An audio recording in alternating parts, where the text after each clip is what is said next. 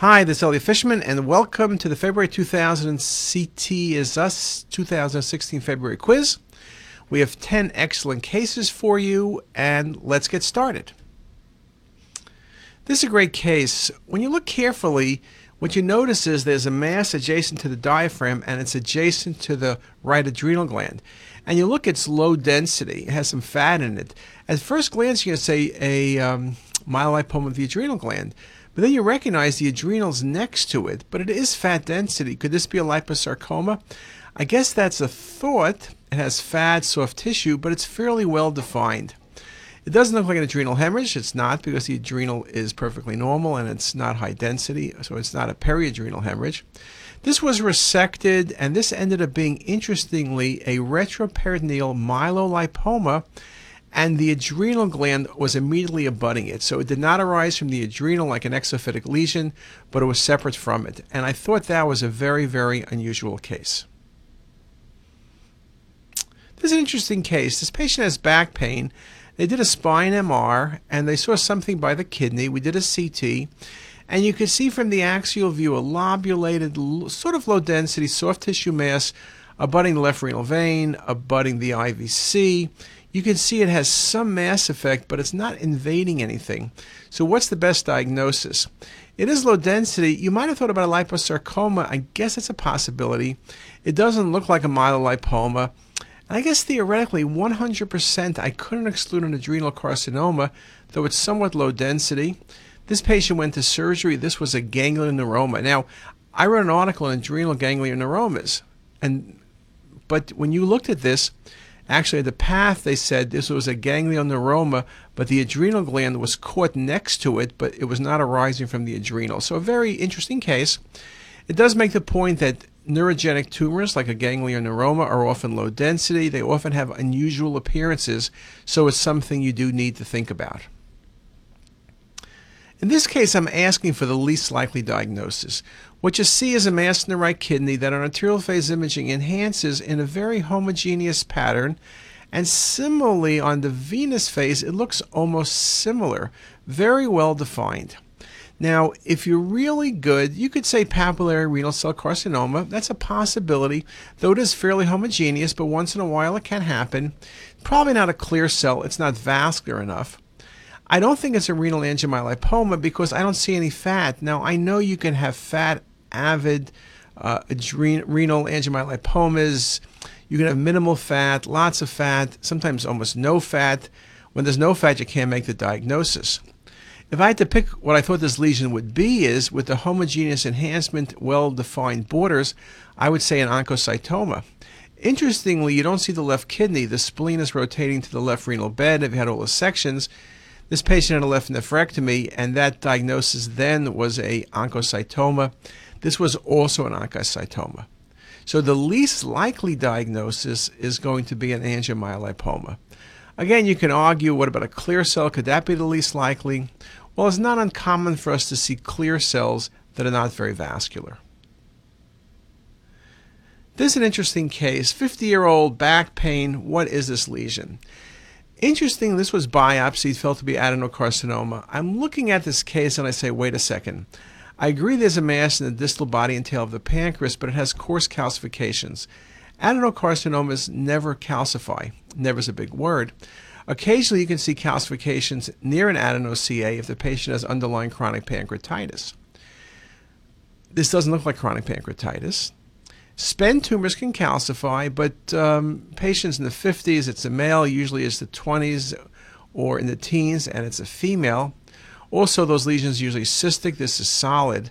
The best guess here would be a neuroendocrine tumor. When I see a mass that's enhancing, which this is compared to the regular gland and there's calcifications, I got to think about a neuroendocrine tumor. Another good rule I seem to see all the time is that neuroendocrine tumors have punctate calcifications, spotty calcifications, and SPEN tumors have calcifications around the rim of the lesion. So that can be very helpful. This is a great case. HIV patient with fever. What's going on? Well, when I look at the liver, I see a complex cystic lesion in the right lobe, and although the thought of metastasis or a primary tumor is considered, you always got to think about an abscess. And in fact, right lobe of liver, I would think about an amoebic abscess. Then you scan the patient, and when you get to the pelvis, you see marked inflammation of the sigmoid colon. There's some air adjacent to the sigmoid colon. This patient has an abscess and diverticulitis. When you put everything together, yes, it's diverticulitis, but the liver abscess becomes part of the answer. Patients with diverticulitis often do develop liver abscesses. Same thing with patients with perforated appendicitis. This is not a hepatoma. It's not simple diverticulitis, and it's not colon cancer. It's just a very, very nice example. This case, I'm showing you a chest and abdomen image, asking you for the best diagnosis. In the chest, you see bronchiectasis with inflammatory changes. And in the abdomen, the key thing is total replacement of the pancreas by fat. That image on your right, the abdomen image alone, to me, is cystic fibrosis. It's not going to be collagen vascular disease or HIV or lymphoma. And then you can combine the lung findings with the pancreas findings. Beautiful example of cystic fibrosis in a patient with repeated infection in the lungs. Very, very nice example. This patient had abdominal pain and was treated for pancreatic cancer. When you look at these images, and I've showed you only 2 images, I'm not looking at the pancreas or whether there's recurrence or residual disease. What you're looking at is the marked inflammation and thickening with the halo appearance of the distal small bowel. This appearance is impressive. It almost looks like what you would see with graft versus host disease. Could it be ischemic colitis? I guess in theory. Inflamed bowel could almost always be a type of ischemic colitis. Crohn's with a halo, I guess theoretically possible. It's a long area of involvement. Radiation enteritis, well, usually the bowel is tethered, and I'm telling you pancreatic cancer, this is not the pancreatic bed that would have been radiated. This is the right lower quadrant. This patient was on FOLFIRINOX. Patients on chemotherapy can often get drug-induced enteritis, and that's what this was. So if you're scanning a patient, you see thickened bowel, and it's an oncology patient, you better think about enteritis. Enteritis can be very severe. It can kill the patient. Sometimes we see it before the patient is symptomatic. This patient eventually developed severe diarrhea, but did okay. This is a straightforward case. I've showed you recently cases with lesions in or near the adrenal bed, and I want to give you a more classic adrenal mass, hypervascular adrenal mass. If the kidney was missing, I could think about metastatic renal cell carcinoma. But in this case, I'm going with a pheochromocytoma. Could this be an adrenal carcinoma? I guess it could. If I gave you the real history, the patient was hypertensive, that would make life easy. Lymphoma is usually large, adrenal shape, often bilateral but low density. This is a beautiful example of a classic pheochromocytoma. This is an excellent case. You see a pancreatic cystic lesion with dystrophic calcifications around the edge of the lesion.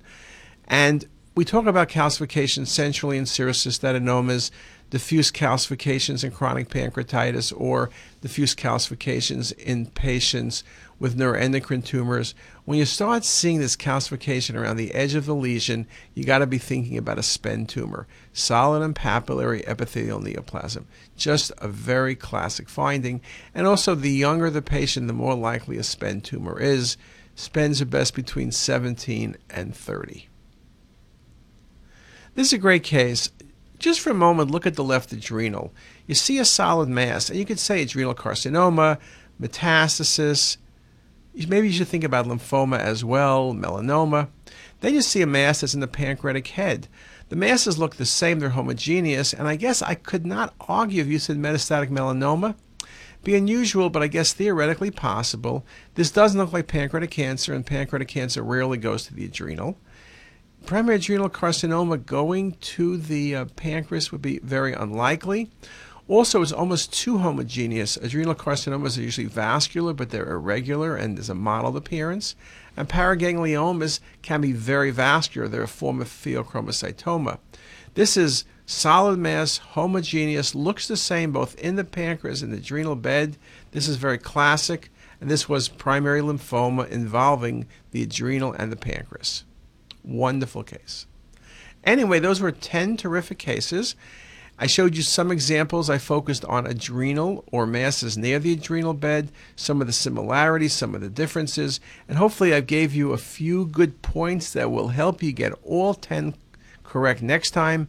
But probably more important, hopefully when they cross your desk at work, you'll get them correct then. And with that, I wish you a great day.